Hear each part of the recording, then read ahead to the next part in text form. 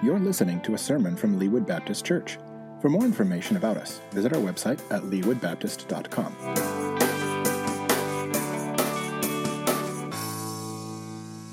This morning here in John chapter 19, we're going to be covering a familiar narrative in Scripture.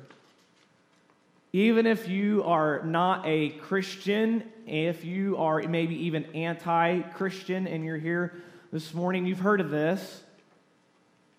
This symbol that we're going to talk about this morning is probably the most famous symbol in world history. It's the crucifixion of Jesus Christ.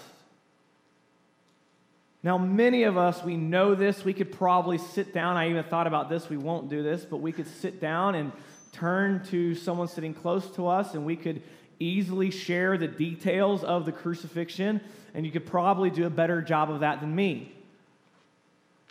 So when we hear the crucifixion account, the narrative of it, it is easy for us to get caught up in the physical pain that Jesus endured, which was a very brutal way to die on a cross by the means of crucifixion.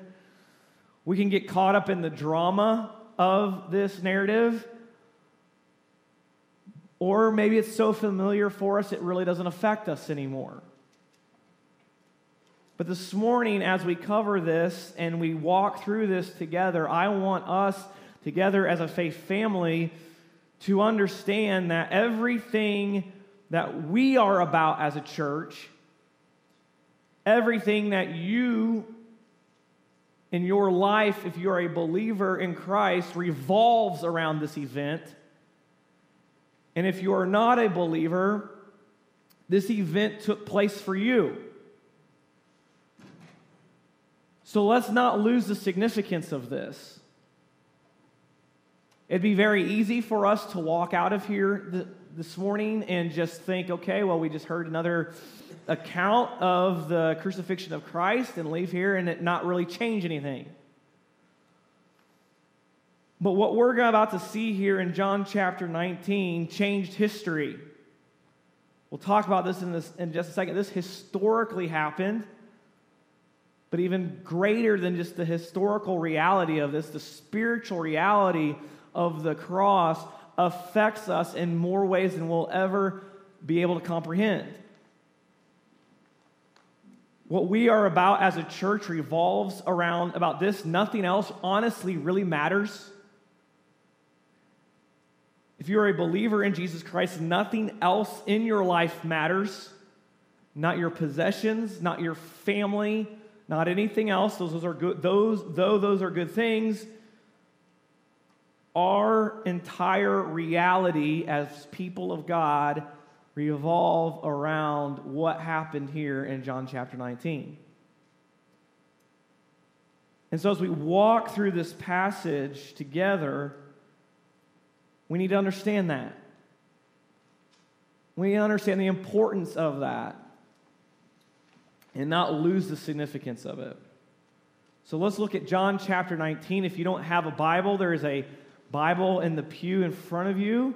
You can take that Bible and turn to page 591. If you don't own a Bible, that is our church's gift to you. And so we'd like for you to take that with you. So let's look at John chapter 19 and verse 1. Then Pilate took Jesus and had him flogged. The soldiers also twisted together a crown of thorns, put it on his head, and clothed him in a purple robe. They kept coming up to him and saying, "Hail, King of the Jews," and were slapping his face. Pilate went outside and said to them, "Look, I'm bringing him out to you to let you know I find no grounds for charging him." Then Jesus came out wearing the crown of thorns and the purple robe, and Pilate said to them, "Here's the man." When the chief priests and temple servants saw him, they shouted, "Crucify, crucify." Pilate responded, "Take him and crucify him yourself, since I find no grounds for charging him." "We have a law," the Jews replied to him, "and according to that law he ought to die because he made himself the Son of God." When Pilate heard this statement, he was more afraid than ever. He went back into the headquarters and asked Jesus, "Where are you from?" But Jesus did not give him an answer. So Pilate said to him, "Do you refuse to speak to me? Don't you know that I have the authority to release you and the authority to crucify you? You would have no authority over me at all," Jesus answered him, "if it hadn't been given you from above. This is why the one who handed me over to you has the greater sin." From that moment, Pilate kept trying to release him. But the Jews shouted, "If you release this man, you are not Caesar's friend. Anyone who makes himself a king opposes Caesar." Then Pilate heard these words. He brought Jesus outside. He sat down on the judge's seat in a place called the Stone Pavement, but in Aramaic, Gabbatha. It was the preparation day for the Passover. It was about noon. Then he told the Jews, "Here is your king." They shouted, take him away, crucify him." Pilate said to them, "Should I crucify your king? We have no king but Caesar," the chief priest answered. Then he handed him over to be crucified. What we see here is the historic reality of what took place. There is historic accounts, many historic proof that Pontius Pilate existed. He was the governor of that region of Israel. His job was to basically make sure that there was not a rebellion that would rise up against the Roman Empire. So now poor Pilate finds himself in the middle of absolute chaos. All of a sudden, he is in the middle of what he feels like perhaps someone trying to overthrow the Roman Empire. The chief priests and the religious leaders of that day, yes, they are accusing Jesus of calling himself the Son of God, but they're also playing dirty politics. They're basically saying Jesus is making himself a king, so if he's making himself a king, he's shaking his fist at Caesar, so he needs to be executed for challenging the Roman Empire. So now Pilate is in a really sticky situation. At the beginning of this chapter, we see that they flogged Jesus, they whipped him, they beat him, they put a crown of thorns on him, they slapped him, they made fun of him, they called him they said, "Hail, King of the Jews." If we had time, we could go to the rest of the Gospels and see that account, but we don't have time for that this morning. The Gospel accounts offer different perspectives on the same event, but here in this first couple of verses, we see just a small piece of what Jesus endured under Pilate. Pilate's thinking, maybe if I just beat him enough, mock him enough, that perhaps that will satisfy them and then this will just all go away. The Bible tells us they pulled the beard out of his face, they spit on him, they mock him, they belittle him, they do everything they can possibly think of to shame him. Jesus would have been stripped naked, and they're trying to remove every sense of dignity that he might have had. So Jesus brings them out. Pilate brings Jesus out, and he's hoping that perhaps this will just pacify the crowd. It doesn't. They want him crucified. So finally, Pilate says, "There's nothing I can do about this. You crucify him." And so they did. So let's keep going. Let's look at verse 17. Then they took Jesus away, carrying the cross by himself. He went out to what is called the place of the skull, which in Aramaic is called Golgotha. There they crucified him and two others with him, one on either side with Jesus in the middle. Pilate also had a sign made and put on the cross. It said, "Jesus of Nazareth, the King of the Jews." Many of the Jews read this sign because the place where Jesus was crucified was near the city, and it was written in Aramaic, Latin, and Greek. So the chief priests of the Jews said to Pilate, "Don't write the King of the Jews," but that he said, "I am the King of the Jews." Pilate said, "What I have written, I have written." When the soldiers crucified Jesus, they took his clothes and divided them into 4 parts, a part for each soldier. They also took the tunic, which was seamless, woven in one piece from the top. So they said to one another, let's not tear it, but cast lots for it, to see who gets it. This happened that the scripture might be fulfilled that says, they divided my clothes among themselves, and they cast lots for my clothing. This is what the soldiers did. Standing by the cross of Jesus were his mother's sister, Mary, the wife of Clopas, and Mary Magdalene. When Jesus saw his mother and the disciple he loved standing there, he said to his mother, "Woman, here is your son." Then he said to the disciple, "Here is your mother." And from that hour, the disciple took her into his home. After this, when Jesus knew that everything was now finished, that the scripture might be fulfilled, he said, "I'm thirsty." A jar full of sour wine was sitting there, so they fixed a sponge full of sour wine on a hyssop branch and held it up to his mouth. When Jesus had received the sour wine, he said, "It is finished." Then bowing his head, he gave up his spirit. So now what we see here is that Jesus is led up to a spot there just outside the city of Jerusalem where crucifixions would have taken place. He takes the cross with him, and Pilate has a sign made and put it on the cross. In reading this, we might ask ourselves, what is the significance of this sign?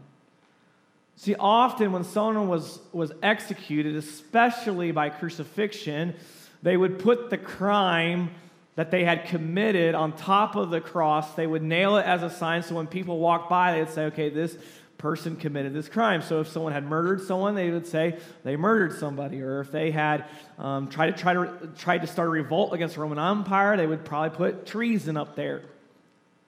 Well, Pilate couldn't really find any grounds to legally justify crucifying him, so he put on there, as it says, verse 21, the King of the Jews. Well, the chief priests, of course, they're not just happy with having Jesus murdered. They want to fight the details on this. And so they fight the details, and they told Pilate, said, don't write the King of the Jews, but that he said, I am the King of the Jews.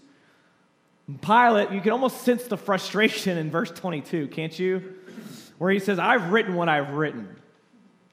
So then the soldiers, they crucified Jesus. They took his clothes. They divided them into 4 parts. They took the tunic, or almost like a robe that was on him. It was one piece, and they basically cast lots. They gambled for it. But what we see here that Renee even read for us in Psalm 22, that fulfilled Scripture. Psalm 22, verse 18, they divided my clothes among themselves. They cast lots for my clothing. So here we see that there's prophecy written 1,000 years before Jesus is even being fulfilled on the cross. So we see even more dots being connected. We see Jesus' care for his mother, and then Jesus, right before he dies, he's thirsty, which was obviously, we can imagine why. There was a jar of bad wine sitting there. They fill it. They put it on a branch. Jesus drinks it. And this even fulfilled Scripture. This fulfilled Scripture out of Psalm 69, verse 21. And more Scripture is fulfilled. More prophecies fulfilled. But then in verse 30, we have the most profound statement in all of Scripture, and I would strongly argue all of human history, that it's said. See, we know as Americans, we know great speeches, right? We know the speech by Martin Luther King Jr., I Had a Dream. We think of Abraham Lincoln's Gettysburg Address. We think of John F. Kennedy's speech of ask not what your country can do for you, but what you can do for your country. And those are great speeches. But Jesus gives a profound 3-word statement, and he says, it is finished. Then he bowed his head, and then this is key. Look at the very end of verse 30. He gave up his spirit. They did not take his spirit. But even in this moment, as Jesus dies, we see his sovereignty. We see his absolute control. In this moment of chaos, of dirty play, of, as we saw last week in John 18, a mistrial, all of this, Jesus is in absolute control, and nothing as sovereign God happens outside of his control. So even in this moment of this death, as he's hanging on a cross, naked, his dignity has been stripped of him, Jesus is in control, and he gives up his spirit. But Jesus says, "It is finished." Now, this is a profound statement, and I'm going to break all kinds of preaching rules right now. Because in seminary, they tell you not to bring the Hebrew and the Greek into sermons, so I'm just going to stick my tongue out at my preaching professor right now. And I want to teach you a Greek word this morning. It's tetelestai. Say that with me. Tetelestai. Say it one more time. Tetelestai. So now when you're at lunch today, you can brag about that you know some Greek. All right?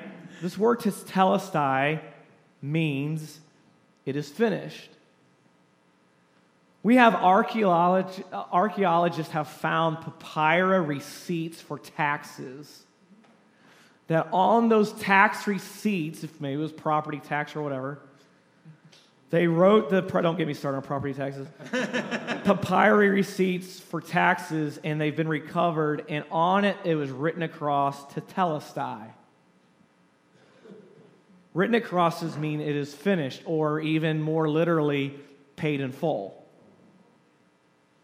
So these three words that Jesus says, "It is finished," John wrote this in Greek, so tetelestai. Jesus is saying it is finished, it is paid in full, the bill has been taken care of. So when we really begin to break down this phrase of "it is finished," we could spend hours picking this apart and parsing it. But Jesus says, first, it is finished. So what was finished? What had wrapped up? We talked about this last week. The redemptive plan. The redemptive plan that God had put into motion since the beginning of time to redeem humanity back to himself. Hold your finger here in John 19 and turn over to Genesis 3. God even alluded to this. I mentioned this passage last week, but I want us to see it. God even alluded something to Adam and Eve when they had sinned in the garden. See, we each have a desire to go back to Eden, that world that was perfect. There was no sickness, no disease, no sin, no war, none of it. But Adam and Eve thought they knew better than God, and so they ate of the fruit and disobeyed God. And so then because of it, we as a human race are cursed by sin. It's in our DNA, and we inherited it from our great-great-great-great-great-great-great-grandparents, Adam and Eve. We can't help it. You and I can't help but sin. And so here in Genesis 3, Satan in the form of a serpent had tempted Eve to eat of the fruit. And then so in verse 14, look at it. So this is after this disobedience had taken place, and God says, "So the Lord said to the serpent, because you have done this, you are cursed more than any livestock, more than any wild animal. You will move on your belly and eat dust all the days of your life. I will put hostility between you and the woman, and between your offspring and her offspring. He will strike your head, and you will strike his heel." So here we see the first messianic prophecy in Scripture. So even in Adam and Eve's sin that we each have inherited, we see God saying this is going to happen. So God uses, and we see this all throughout Old Testament, God uses his covenant people Israel to bring about the Messiah, to bring about Jesus, and Jesus dies. And so when Jesus dies and he gives up his spirit and he says, it is finished, this plan that God put into place, that is now finished. That is wrapped up. But then we go deeper and we consider the Greek word testelestai, meaning paid in full. What was paid in full? Our debt. The debt of humanity, the debt that we each bear because of our sin is now paid in full. Think about it. If you have a mortgage and all of a sudden you show up to the bank to pay your mortgage payment, wouldn't this be nice? For those of us with mortgage payments, you show up to the bank getting ready to pay your mortgage payment. Of course, I do it online. But if you went to the bank and you paid it, and you showed up the bank and said, no, your debt's paid in full. Can you imagine that? You are debt-free. If you have student loan debt, and you're getting ready to pay off your student loans, and all of a sudden you get a letter in the mail, and you learn that someone paid your student loan debt in full, it's paid off. More than a mortgage or student loan debt, we each are greatly indebted. We deserve to be spiritually foreclosed on, and Jesus paid our spiritual debt. That should have been us on the cross paying that debt ourselves, but he did it himself. Now, you might sit here and think, what happened on the cross? You see, Jesus, as he was on the cross, all the sins of mankind, past, present, and future, were placed upon him. The wrath of God was brought upon him. And God the Father, as other gospel accounts says, turned his face away. And Jesus cried out, my God, why have you forsaken me? So in that moment, God the Father looked at God the Son, and all the sins of the world, your sin, my sin, was on Jesus, and God the Father, because of his holiness, couldn't even look at it. But if we're not careful, we could have this idea of thinking that was a very cruel thing of God the Father to do. What a cruel thing for God the Father to place his wrath upon his Son to die for the sins of the world. Now, if that thought creeps into our minds, let's remember right now, yes, this was violent, yes, this was cruel, but this was not abusive. The idea that God the Father is committing some kind of divine child abuse, and that is being taught today.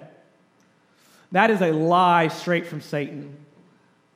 It's a lie. Don't listen to that whisper. Don't listen to that lie.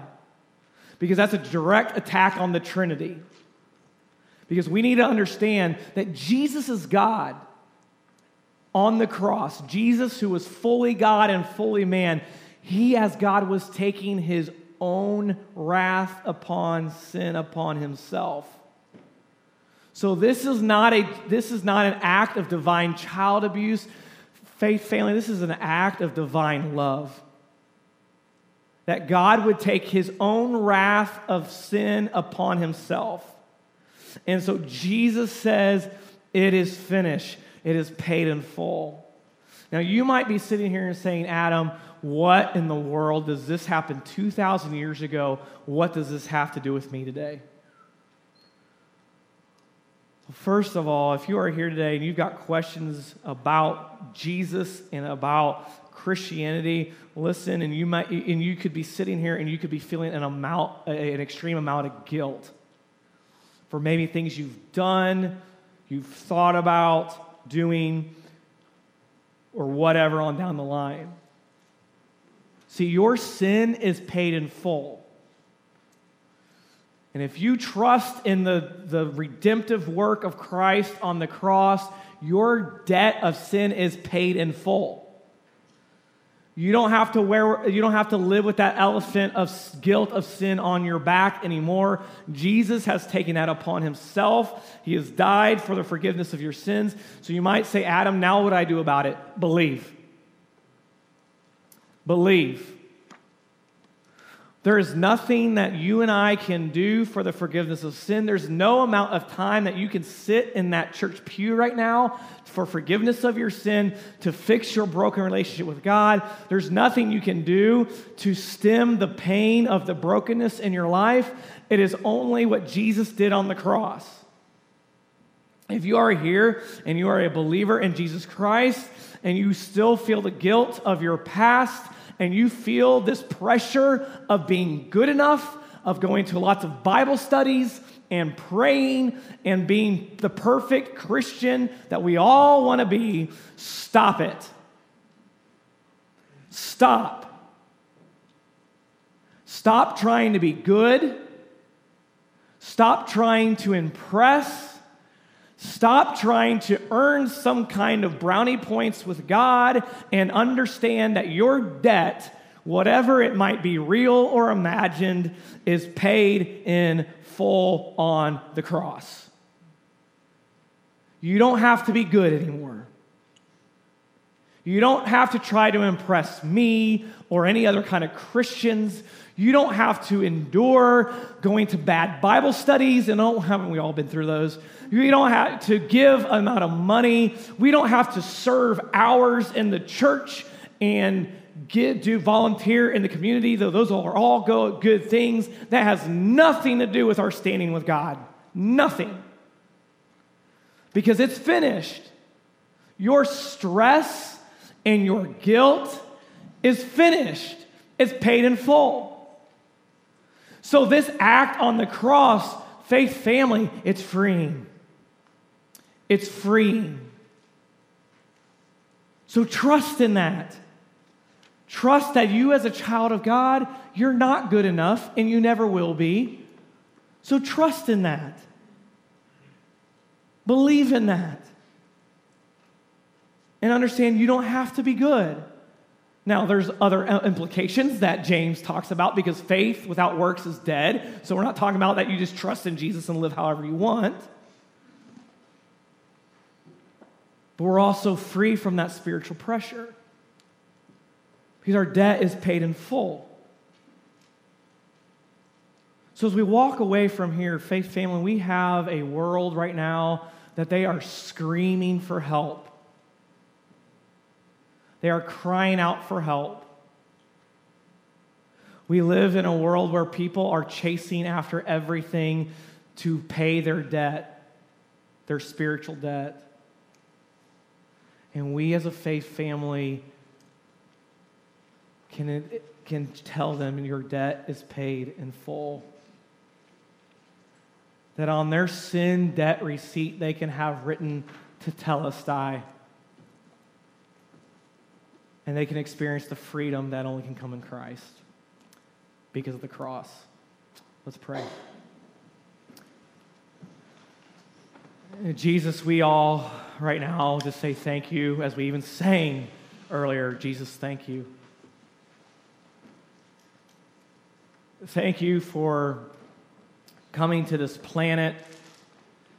Thank you for denying yourself the glories of heaven that you deserved as God, and you became a human being, and that you endured the physical pain of the cross, yes, but endured the spiritual pain of taking all the sin of humanity upon yourself.